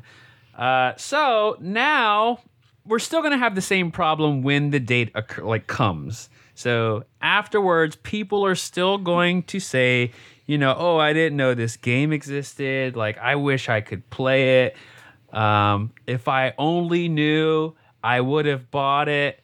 And I say to them, sucks for you. Like that's how I feel about it. But based Tiger. Yeah, but of course this is because of this much notice given to a storefront. So like let's just take for example if we weren't given that much notice about a storefront, I think it would suck. Like it does suck. It would suck for like a lot of games that we would have wanted to play, or maybe we intended to buy but just forgot about. We got busy in life. But I'm very there's so many other games to play. So that's kind of like where my brain goes. Yeah, I mean, it's not like you had 10, 15 years to get a chance to play those games. There's so much. There's so much. Like the internet existed, and now there's so much to take in, and you can only choose what you can take in. So we're not perfect, and I think the argument is kind of disingenuous anyway, because people will rant to no end about this stuff where it's just like, oh, you guys you're taking it away. Yeah. I didn't get a chance to play that. And I'm like, okay, but are you crying at Sega because you can't buy Genesis cartridges anymore at fucking Sears? No. Yes. Well, okay, you are maybe, but I'm kidding. But I mean, it's a valid comparison. You're basically saying the same thing, where you're just like, oh, well, this company is no longer offering this game to me, and I am mad about that. But no one has ever said why the fuck isn't Nintendo still manufacturing, Super Nintendo cartridges? Yeah, it's the same thing. So I guess I just don't get the difference at that point. I think that the difference being that we're moving on to another generation, and in this instance, people don't think about the cost, and like you said, they just think about a file that is on a hard drive. So therefore, it should last forever. I mean, sure, the file will last forever somewhere. Doesn't mean it's available for you, right? But yeah. Right. And I think people see it as it's literally an on and off switch. So they literally turned it off because they don't want our money. I think to Shane's surprise, I'm going to mostly agree with Tiger.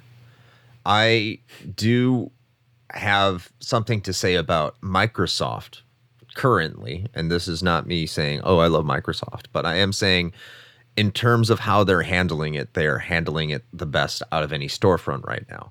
Because I can download Geometry Wars, and I have, to my Xbox Series X, which I downloaded 2 generations ago on my Xbox 360, and I can still play that game. So I purchased that game over 10 years ago now, and I can still play that game today on my Xbox Series X on new hardware. And that's what I love about Steam, too. And this is where I'm going to greatly separate myself from where I was when we talked about this 7 years ago, is that there is a comfort for corporations or companies, hardware developers, whatever you want to call them, that allow you to purchase a game years ago and still be able to download that game in the future and be able to play that game. I think there's a lot to be said for that. Now, where I agree with Tiger, and this has mostly to do at my ire for retro video game collectors, as part of loosely connected to that community myself, or maybe not so loosely anymore. I think I'm somewhat in that community. When Metroid Dread was announced, like Metroid Zero and Metroid Fusion on the market, their prices were insane. They were insane. They like went up to like $80, $90, $100 plus. They might still be there. I don't know. But they went crazy, and you saw people all over the place being like, Nintendo, you need to put these on the Switch. It's not fair they're on the Switch. It's not fair they're not there. They need to be there because they cost a lot of money if I want to get them for the Game Boy Advance. Okay, well, one, you didn't buy them on the Game Boy Advance. You had the opportunity, and you didn't buy them. Now, let's say you weren't old enough to buy them, okay? They were on the Wii U. So you tell people they're on the Wii U, and people say, well, fuck the Wii U. I didn't buy a Wii U. Yeah, exactly. You didn't buy a Wii U. Right. So you're complaining about not being able to play a game that you want to play when opportunities were there for you to play the game and you didn't take them. And then when they completely remove these opportunities for you to play them, you bitch even more about the fact they're going away. When you never ever took the time or the effort to try and play these games, you magically came up with an idea to play. And I get it. You weren't thinking about wanting to play these games until another game came out. And you're like, wow, I'd really love to play these games. They should come out here. And in that sense, I kind of do feel for people. I really do. And I am more of the game preservationist angle, that these games do need to be preserved somewhere for people to be to access for just historical reasons, for educational purposes, whatever the case might be. But when you develop this attitude that these storefronts don't exist anymore, and it's evil that they don't exist anymore, they're not. They've always been there for you to buy. And yes, I don't like the way Nintendo does it.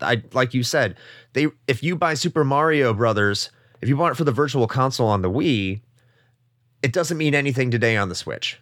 You could have downloaded it for like a nominal price for the Wii U, because they did that deal. Like you could like upgrade it for 25 cents, or whatever the case might be for the Virtual Console. That was a thing. But like you had an opportunity to buy them, and you neglected that opportunity. And it wasn't until you lost that opportunity that you began to care.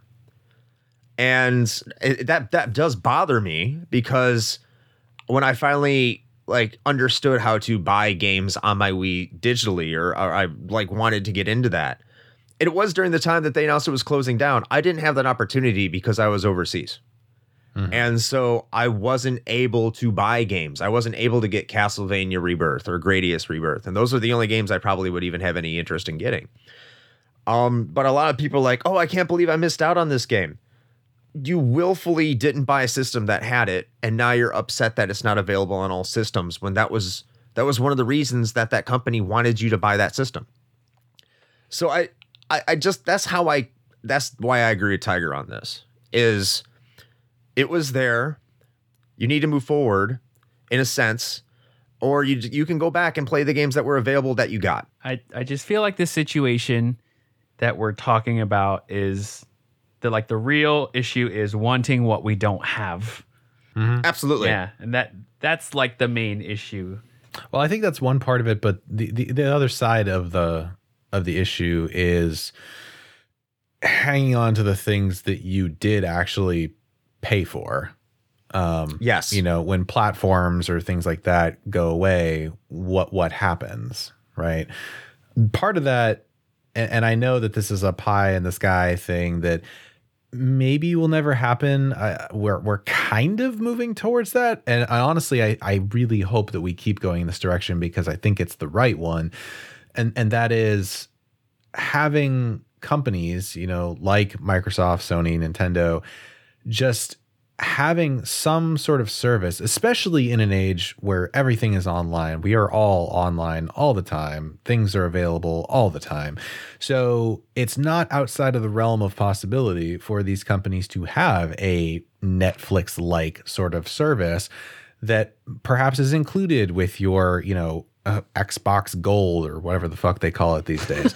And, you know, where you just have access to either stream or download basically the company's entire back catalog up to a certain point, whatever they feel comfortable with. Maybe it's only up to 2 generations ago or whatever, but it's really not outside the realm of reason to think that that is something that can and I think should happen. I would be honestly, I would be more than happy to pay some sort of like monthly or yearly subscription if I knew that I could get access to quite literally everything that was available on like every PlayStation ever in one convenient place. Because like, can I emulate pretty reliably PlayStation games? Yeah. PS2's still kind of rough, but like having all those things together in one spot that I knew just worked, I'd be more than happy to do that. But I think it's still a little time to get there. But when you're talking about stuff that you've already purchased, and this is where I was started to go when I was talking about my Steam library, which is for the games that I've already played and completed, on some level, I kind of don't care. Like if I were to lose all those games that I've already played through and finished, I'd probably be a little irked because I'm like, I did pay for those. But I also kind of just wouldn't really care that much. I'm like, well, I got what I wanted out of it. There was a transaction. I paid for the game. I played and completed the game. I experienced the thing and I'm done with it. Now, the rest of the 200 or 300 other games that are still sitting in my backlog that I have not played yet, those are a little different, of course, because I paid money for them and have not actually played them. So to me, that's something it's like, okay, well, what are we going to do about that? And Steam, at the very least, has been on record for quite some time regarding this, that if the Steam service were to ever go away, they would make all of those games available for users to basically download. So if it was like, oh shit, like Valve's bankrupt, I don't know, Gabe took all the money and went to Havana, I don't know, like you'd be able to go and say like, okay, well, Steam knows which games you bought, so fucking you can go ahead and download all of them now. And that's kind of been their stance as far as I recall. I can't say the same for every single digital storefront because I'm sure not all of them are the same.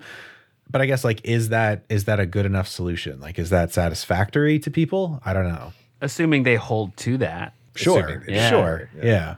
I think that. Well, and I great. think Steam especially, they've said, that really you can think about it however you want. Of course, we all like to think of it as like we have purchased a game. We have bought and we now own that game. But if you actually read the terms of service, like you don't own shit. Right. Like you basically are like long-term renting that from them. True. All right. Are we ready to get into our final thoughts? Or do you want to talk about like the always online Gran Turismo 3 Diablo shit? The only thing that we have not mentioned in regards to physical versus digital is, and one of the huge reasons why I still buy physical, specifically on the Switch, is because I can resell the game. So well, yes. Yeah. If I pay $50 for a game and I want to get another game, some people will just go to GameStop and, trade it in, whatever. You do that and ruin the value and stuff. Anywho, if I want to sell said game for, to get some money back to buy another game, I can. And I do feel like I'm in the minority in this, but that is definitely a benefit and that you cannot do with digital games. You buy the digital game, it's on your console. So I mean, the biggest advantage, which I come to realize much later in my life, is that it's always there, so I can just switch. No pun intended. Switch back and forth to whatever games I want anytime I want to, and the convenience of that.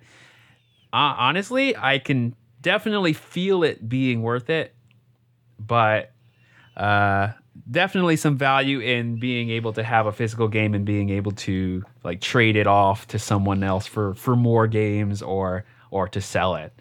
Yeah, I can definitely see that. I mean, when we moved recently, I went through and did a big purge of all of my physical stuff that I still had and went down to one of the local game stores. And after trading in everything I had, I think I've got just a little over $200 in store credit sitting there. So like whenever I want to go and get another game, I can totally do that. So I can see it. I just think in most cases at this point, like I'm I'm okay with just having the transaction occur. Just saying like, all right, I bought this game. I will play it, and then I'm done with it, and that's it. Like, I'm okay with it, especially with how often on digital platforms specifically sales occur. Now, this is mostly excluding Nintendo because even when they do have a sale, they're like, oh my God, we're having a huge sale. And it's like 5% off Mario. And I'm like, oh, great. That's the lowest price ever. What do you mean? Yeah, it's an all-time low. Yeah, because it's usually just $60 all the time, forever. But with things like, Steam or whatever, the sales are just so constant that you can pick up most games for cheap if you're patient enough. So I don't know. I guess it doesn't really bother me that much, but I can see your point of view on that for sure.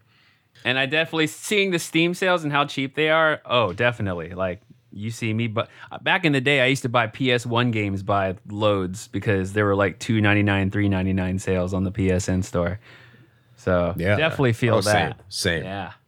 But that's more to the point that you were kind of talking about, Tigers, like being able to buy those physical games.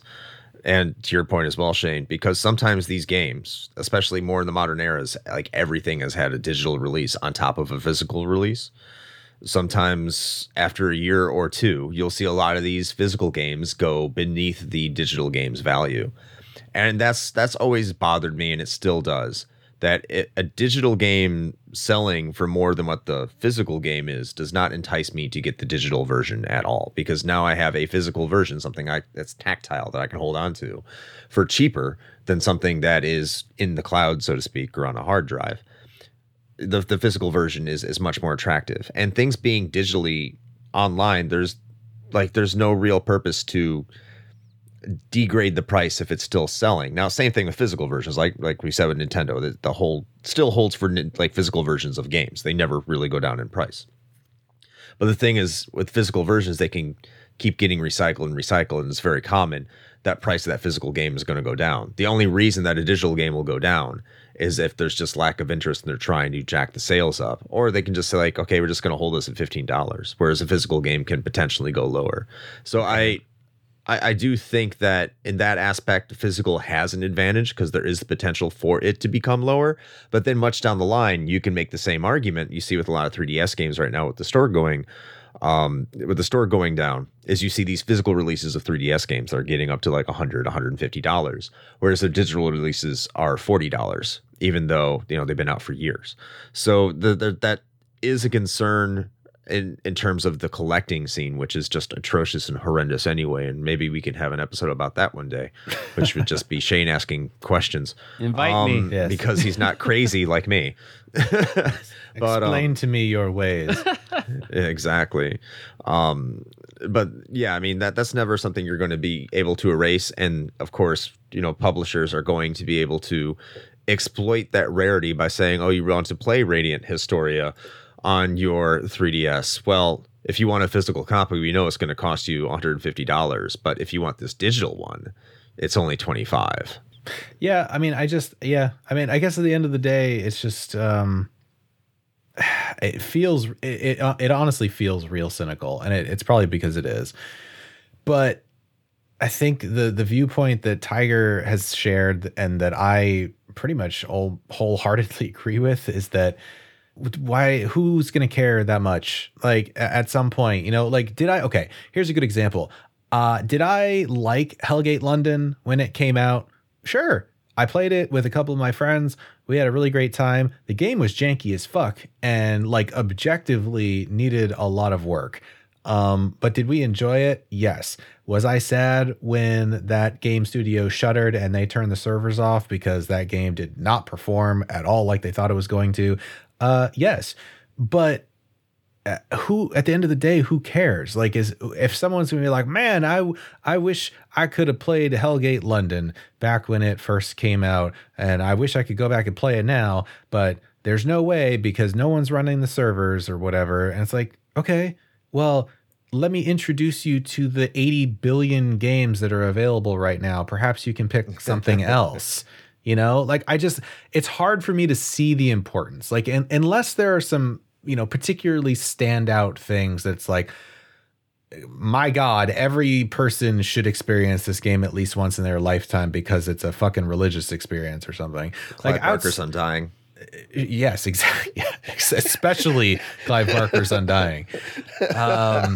Like outside of that, I guess I have a hard time with it. Like, it's just go play something else. There's so many other things. Like, there are things that I'm sad I missed out on, but also I got a fucking Steam backlog that I'm going to bequeath to my children because I'm not going to be able to finish them all. So who cares? Every time we say "who cares," I envision like a listener like yelling, "I care! I care!" There's someone I know. There's now. definitely. Can't wait to hear it. Yeah. Someone's so angry. So I guess this is time to go into our final thoughts. Yeah, we're terrible gamers now. We don't care. Okay, so I think this is a good time to get into our final thoughts as to whether or not we are going to face a digital dystopia. Is it that pessimistic? Are we looking at a future where everything sucks? And I know we didn't cover everything. I know you're probably saying, well, you didn't talk about servers going down and not being able to play games. No, we didn't, because it's been 2 hours, and who's ever editing this episode is going to hate life. So, yes. So I'll start off with the final thoughts. We'll let Tiger close it out because, again, welcome back. Thank you. We talk about the digital dystopia and being able to lose games forever once they're on a server and they're erased. But I don't think we talk enough about the physical media dystopia that Shane alluded to earlier. In my collection, I have a copy of Panzer Dragoon Saga. This is a very expensive game for the Sega Saturn. This is not me bragging. This is me telling you about what physical media can mean if these things are never put on a digital storefront, which is the source code to Panzer Dragoon Saga is gone forever, which means if you do not have a physical copy of that game, you will not be able to play that game unless you find some way to download an ISO. Or emulation through an ODE or whatever the case might be. So once again, emulation is here to save the day. It's not an official storefront. It's nothing like that, but it is digital gaming. In that sense, digital gaming is saving gaming, because if there was no digital ability to play your games, once all the physical copies of Panzer Dragoon Saga are gone, that game would be gone forever.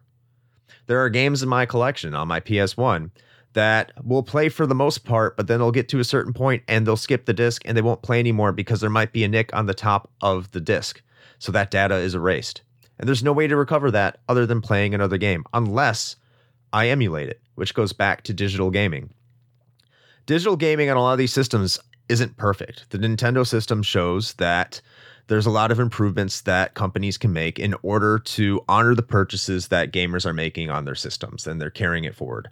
We're seeing examples on Microsoft's Game Store with Xbox Game Pass Ultimate or whatever the case might be, or with their Xbox Series X and their online subscription model, which seem to be addressing a lot of those concerns. The PS5 is doing it with the PS4. Everything you bought on the PS4, you can play on the PS5. PS3, not so much, which kind of sucks. But they're working on it. Steam, you can play games that you bought 10 years ago because that system is still up. Are these systems infallible? Will they last forever? Probably not. There's always going to be a competitor that comes along and does it. But this isn't much different than anything we've ever seen with physical media. I used to rail against digital media, and I said it was the bane of our existence, the bane of the future, and physical media is the only way to go and the only way to really preserve it. I was wrong. Digital media is the way that games need to be moving forward into the future. We need to do a better job of honoring the purchases that people have made.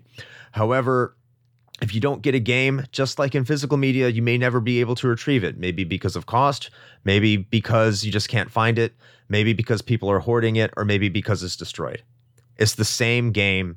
It's the same way it's always been. You're not going to be able to buy new copies of old games on storefronts unless it's a very special limited release for a niche market for physical games. It's not that different. So are we in a digital dystopia? Perhaps, in some instances, but it's always been that way. We're not. Gaming is better than it's ever been. It's going to get better in the future, and new games will always be there, and there's going to be a glut of content. And maybe you might not be able to get exactly what you want, but you're going to be able to find something that you do, and you're going to be able to make new memories with the things that come out moving forward. So no, it's not a dystopia. There's always going to be something accessible for you, and it's going to be okay. even though there are dark times that we hype up all the time. And that's my final thoughts. Shane? Yeah, I mean, I'd probably echo a lot of the same sentiments. I feel like I would be remiss if I didn't point out the fact that I'm sure someone would probably catch the point here that we as a retro game show are ultimately saying, well, if games get lost, who the fuck cares?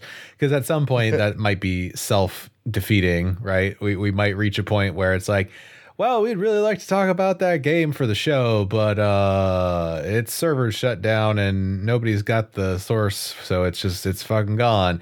And you know what? That's valid. But also, they're assuming we ever get through the massive back catalog of games that were released for just consoles or even PCs prior to the proliferation of digital distribution, which in and of itself would be a feat, first of all, then you know what? Maybe that is a reality that we would have to face. But I would say even with that, there are still so many games, and you know what? There are still people out there that are doing good work to preserve a lot of these titles. Things that people care about, that they want to make sure other people can experience and enjoy. And I don't begrudge those people. I'm happy they're doing it.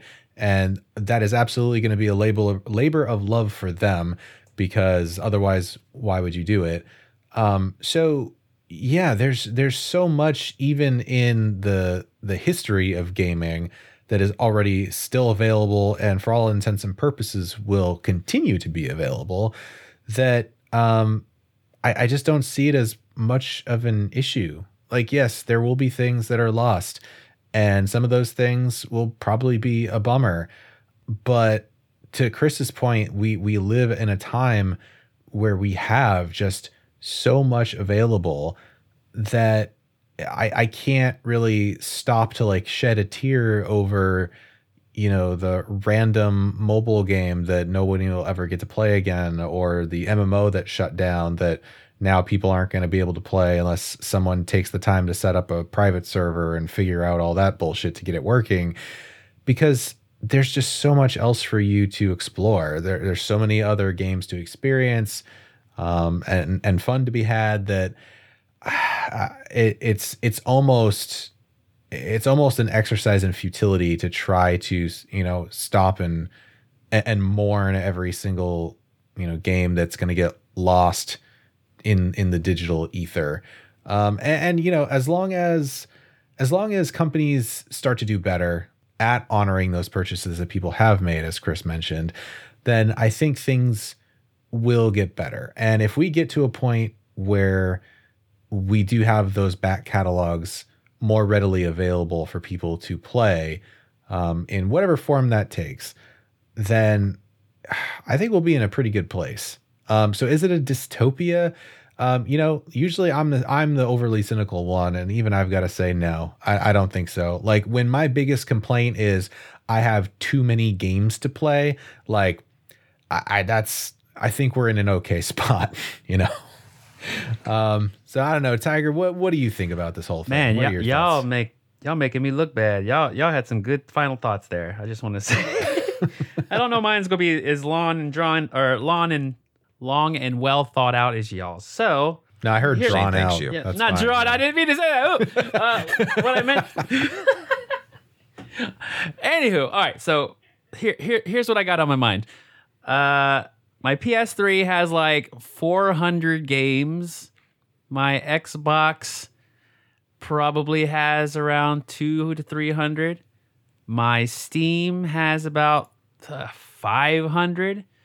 Let's look at Origin, Ubiplay, Epic Game Store, all the free games that I've got on there. I used to be a Humble Store member, Humble Bundle. I used to do those monthly bundles, and so I probably have hundreds of games on there. A lot of them DRM free. Nintendo. I haven't even gotten to 5-6 other systems that I have with digital games. Probably, I'm just throwing a number out there. I have digital games everywhere. I have already been bitten by the digital game bug. Like we are in it. It's not even at its peak because we are still waiting on that I guess Game Pass kind of really hit it, but hurry up, Sony, what's going on? They're doing their new PlayStation Plus service, so that's to come.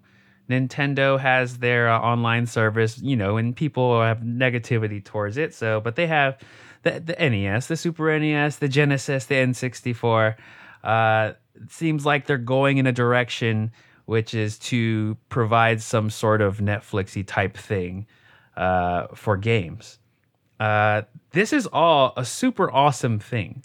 This is all great. This is, in my 38 years of being on this earth, I have the most games that I have ever had in my life. And to what Shane said, I'll not play all of them. I probably won't even play 80% of them. I long to have a goal to at least play 20% of the games that I own. I don't really see anything bad happening. Like the worst that you can say is that you lose storefront purchases, and that is on by the choice of the company.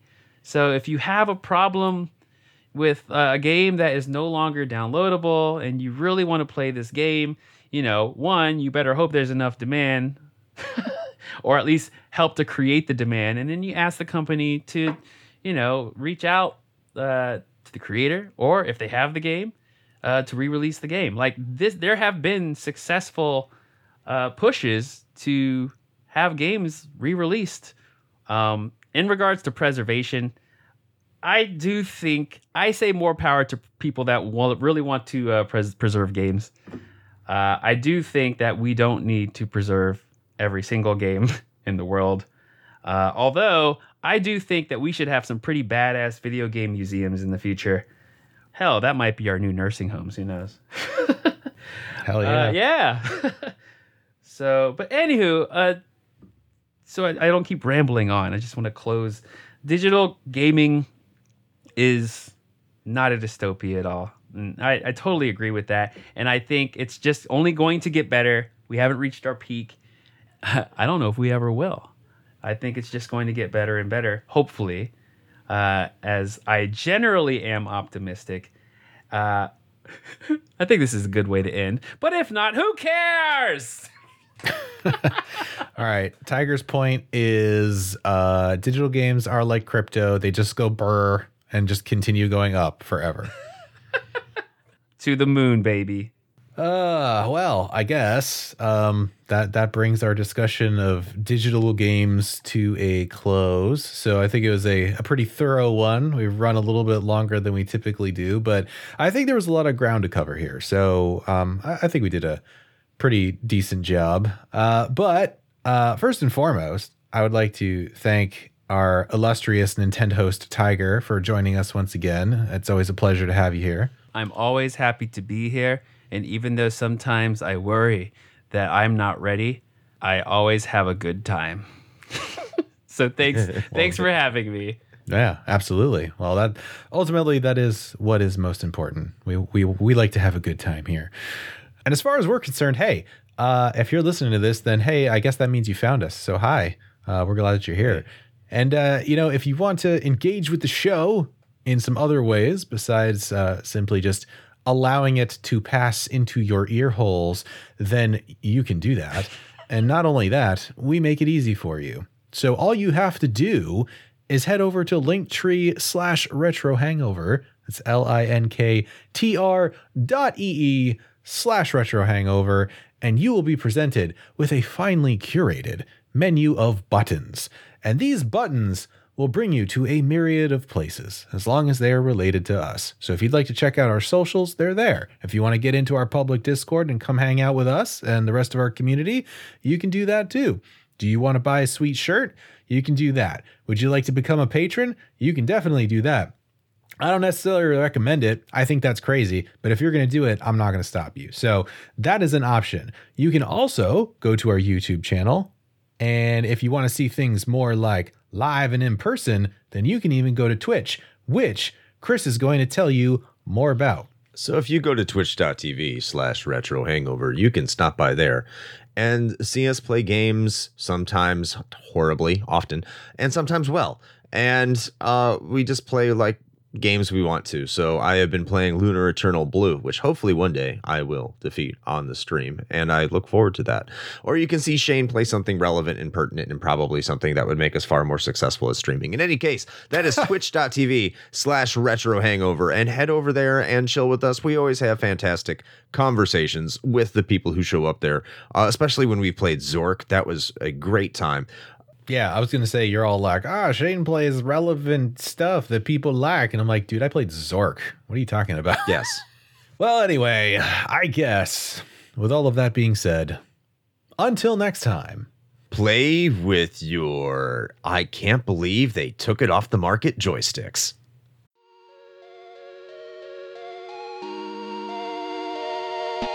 Shane here with a quick message. You know, the one rule Chris and I have always gone by regarding advertisements is this. It has to be something we use and can personally vouch for. If you know me, you know I love coffee. And Bones Coffee Company has been my go-to for home brewing for quite some time now. Their small batch beans come in an impressive variety of flavors like Mint Invaders from Chocolate Space, or Electric Unicorn, which I swear tastes exactly like Fruity Pebbles. And the best part? No added sugar or calories involved, just natural flavors infused right into the beans themselves. Build your own sample pack of 5 4-ounce bags to find out which flavors speak to you, or jump in head first with full 12-ounce bags. They've even got K-Cups. Step up your homebrew game with Bones Coffee by visiting bit.ly/RHPBones. That's bit.ly/RHPBONES.